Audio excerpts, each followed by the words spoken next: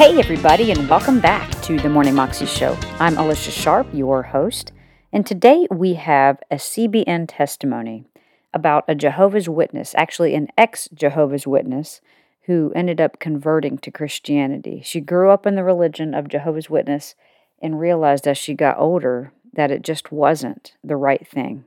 Here's the story. I can remember being 5 and getting my first Christmas gift from school, a purple and white unicorn. Cynthia Cooper's father didn't allow gifts or celebrations. And when he got home, he immediately threw it in the trash. And I remember being crushed because I didn't understand. Cynthia Cooper's father and mother were Jehovah's Witnesses. Her father was an elder of the faith and strictly enforced all the rules of the religion. No celebration of holidays, birthdays, Christmas. Jesus Christ was simply a prophet, who came to the earth. They don't believe that God is able to talk to you. As a child, Cynthia was independent and curious. She struggled to understand her father's religion. I would ask him questions, and a lot of the questions he wouldn't answer, or he'd get frustrated with me, and his response was, because I said so. I felt very left out at school. I felt very isolated. There was really no outside influence or opportunity to be social outside of the members of the church. Cynthia carried her loneliness, doubts, and questions into her teens. She dreaded the exhausting work required by the religion. The Jehovah's Witnesses believe that you can get your salvation through works. And so the more hours you have in field service, the more doors you knock on, the more new converts, the more valuable you are to the Kingdom Home.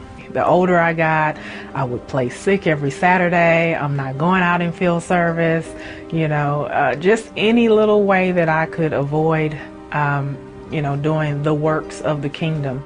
The more work her parents did for Kingdom Hall, the more Cynthia rebelled. I pushed the envelope more. I went out and I did whatever I thought I was big and bad enough to do. Sneaking out with my boyfriend, going places I had no permission. When Cynthia was 13, her older sister married a man who was not a Jehovah's Witness. Her sister's actions and her parents' reaction finally brought Cynthia to a breaking point with the religion. My parents had literally thrown all of my sister's clothes out on the front lawn because she had gotten married. I just began to think, this is your child. How can you say you love your child and you love God, but you're treating your child this way? I just began to question. It was just something inside of me that just said, this is not the love of God. So I began to search for God. Cynthia secretly prayed to God and asked him to reveal himself. To talk to God for the first time was foreign because, the Jehovah's Witness had taught me that God doesn't speak to people. So, here I am talking to this God that can't hear me. I don't know if he can hear me. Then in her junior year of high school, she experienced something she'd been taught could never happen. She believed she heard the voice of God. I actually had a pinched nerve, and at the time, no one knew what it was. So I said, Lord, if you heal me, I'll serve you. I don't know who you are. I don't know how to serve you. But if you heal me, I will. I heard the Holy Spirit say, okay. And so I turned my neck and something snapped in the side of my neck. And immediately I was healed. And I knew it was him. And then immediately the peace that I felt once that came over me, it was awesome. Cynthia kept her personal experiences with God a secret until she moved out of her parents' home. She knew there would be grave consequences. When she was 19 and living independently, she denounced the Jehovah's Witness religion. I wrote a letter to one of the elders of the congregation, and I told them that I no longer wish to be a witness. I heard later on that they publicly disowned me at the service. So did Cynthia's parents. When my parents disowned me, it was devastating. And I remember my dad calling me out of my name, telling me I was not welcome. And it crushed me. There were so many different emotions, but one thing that I kept in the back of my mind is that I had heard the voice of God. So if anything happens, I knew he talked to me when he healed me. So that was what kept me going. A couple of months later, Cynthia met a pastor at a local gym, and he invited her to church. Because of his invitation, she attended a Christian church for the first time in her life. At first, she was afraid. I had been taught that all other churches were tied up with Satan, the devil, and to go in and embrace that would be basically worshiping the devil. But there was such a peace that came over me that I knew it was God and I knew it was him leading me. I didn't know how, but I knew it was. That day, Cynthia learned about Jesus and his plan of salvation. Cynthia gave her life to Christ.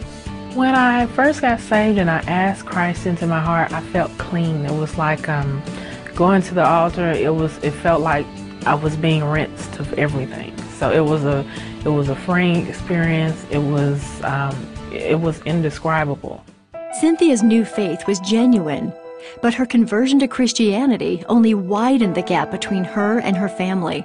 I fell into a deep depression, and I can remember having a bottle of pills, and I called one of my friends and I basically told him goodbye because I was planning on killing myself. And right before that happened, he knocked on the door, thank God, and he prayed me out of that depression. With the support of her church, Cynthia drew on God's strength and encouragement. Her victory over depression came when she started reading the Bible and memorizing scriptures. Cynthia says her hardships only made her faith stronger. I learned so much about who Jesus was. From my provider, my comforter when I was lonely. He was my peace, when my mind would try to be confused. He's been my mother, he's been my father, he's been everything to me.